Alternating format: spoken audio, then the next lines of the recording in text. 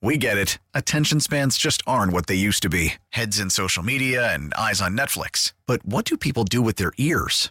Well, for one, they're listening to audio. Americans spend 4.4 hours with audio every day. Oh, and you want the proof? Well, you just sat through this ad that's now approaching 30 seconds. What could you say to a potential customer in 30 seconds? Let Odyssey put together a media plan tailor-made for your unique marketing needs. Advertise with Odyssey. Visit ads.odyssey.com. Tropical storm Nicole. Hey, Nikki, you're so fine. Not so much. Nearing hurricane strength early this morning as it aims for Florida's Atlantic coast and the southeast U.S. Not to be underestimated. It was previously a subtropical storm. Nicole has worked its way up to a tropical storm. It's believed it will become a hurricane by the time it makes landfall, and that could happen late today, overnight. If it does become a hurricane, it will be the third in the Atlantic this month, tying the 2001 hurricane season for the most Atlantic hurricanes in November. This is something that is now bearing down on Bahamas and will probably hit. Right now it's looking, unless it makes a shift, which, as we've learned, they can shift direction, looks like it's going to hit kind of lower mid-state Atlantic coast, think Melbourne, Florida. In and around the Space Coast is where it could get it, and that's where there was an Artemis rocket sitting on the launch pad, and they're not moving it. For whatever reason, NASA has decided they don't think it's going to be an intense hurricane. In other words, this rocket is set to withstand, I think, 85-mile-an-hour winds or something, and they're going to gamble that let's keep the rocket where it is. That's a heck of a gamble with our money. That's NASA. That's not a private rocket. That's our rocket. So I hope they make the right call, and I hope everyone in Florida's okay after the wallop from the last hurricane. And this thing should crisscross the state, make its way out to the Gulf, and then sort of swing back up along the East Coast, Carolinas, and up into maybe a little bit east of us with a lot of rain, and that's all going to happen this weekend. Following what's happened with yesterday's midterm elections, big turnout yesterday. I haven't seen an active midterm like this in forever. So there were record lines at some polling places around the nation. We saw that. There were some delays, not just with Powerball, but with voting stations that could not get the votes in or were overwhelmed or overloaded, or one little problem slowed things down. One polling place stayed open late, like beyond the 9 o'clock cutoff, because they wanted to make sure everyone in line got their votes in. So from election night last night, Kathy Hochul will continue to serve full term as the governor of the great state of New York. The day after the midterms, it's not clear the future of the House and the Senate. In other words, who has control.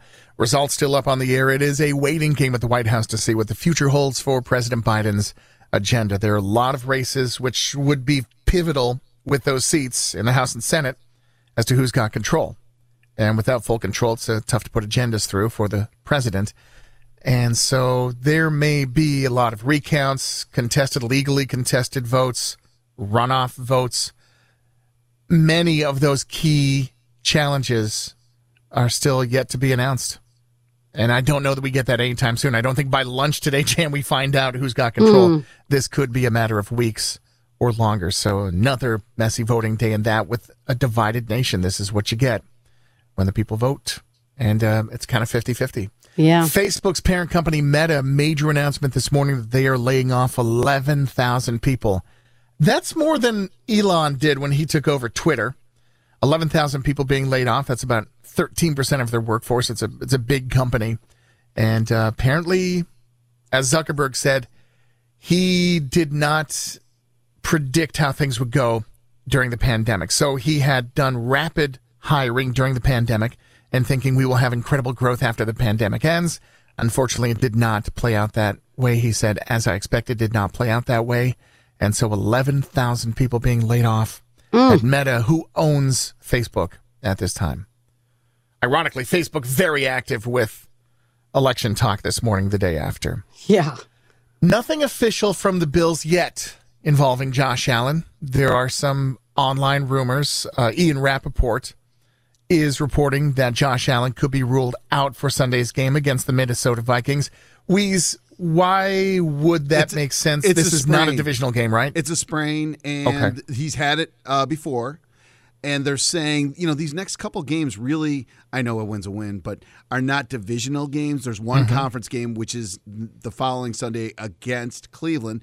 But Detroit's a winnable game. Cleveland's a winnable game. Even this game's a winnable game. You don't need Josh Allen to put him in harm's way this week, because if they lose this game, it doesn't have killer consequences. Yeah. And besides, once December hits, you have the Patriots. You play the Patriots, Jets, and the Dolphins all in a row. And you got to win all three of those games. Given the way you've seen this current organization run, do you think he plays Sunday or not? No, not at all. Okay. That's your just prediction? my prediction. Okay. Look at Tre'Davious White. He's been active. They still haven't played him yet because they want to make sure he's totally healthy.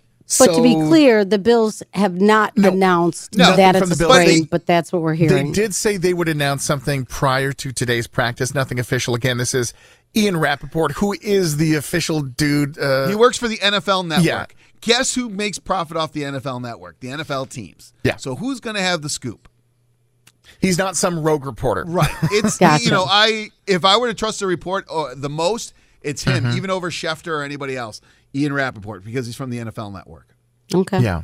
And besides, remember, they postponed Josh's appearance yesterday, so maybe on the podcast? Yeah. Oh, he never And that misses guy works for the NFL Network, too. So there's a lot of tie-ins there. And the Bills do a lot with the NFL Network. Well, it could also be that they're just not sure what they're going to do yet with this injury. And then even if, it also depends on how well he can play if his elbow's bothering him. So Yeah. Here's the thing, though. They're not see. going to tell the Vikings if he's going to play or not. No, and that's we may be getting that Game played time into it as decision. well. You're going to get the game I game bet time you get the decision. game time decision. So don't be surprised if he's not playing Sunday, I think would be the word. But again, nothing official from the Bills. We're waiting to hear something from them before today's practice is what we were told.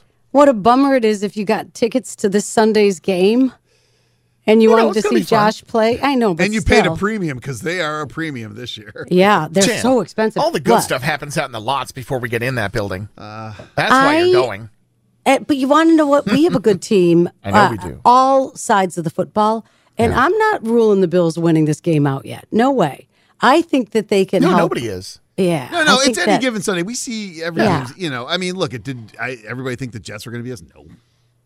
Yeah, exactly. So, but boy, best wishes out to Josh Allen, who, I'm glad it's a sprain if this report's if true. That's what it is. Again, nothing official from the that team would be or the medical best right case now. scenario. It's Ian Rappaport getting the jump on that story.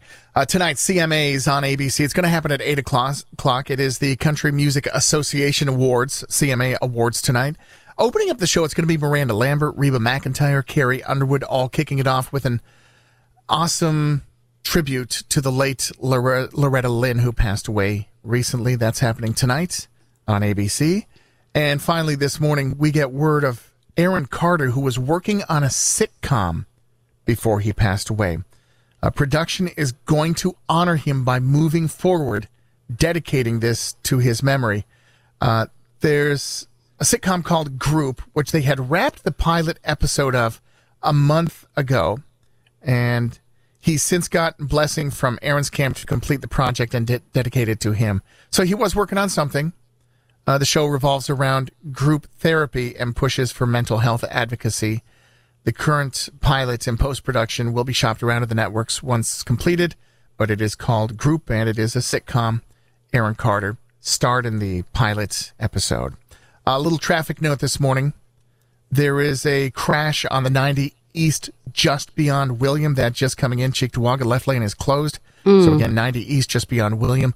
We'll keep you updated with Alan Harris right now. News brought to you by Well Now. At Well Now, we get it. Attention spans just aren't what they used to be. Heads in social media and eyes on Netflix. But what do people do with their ears?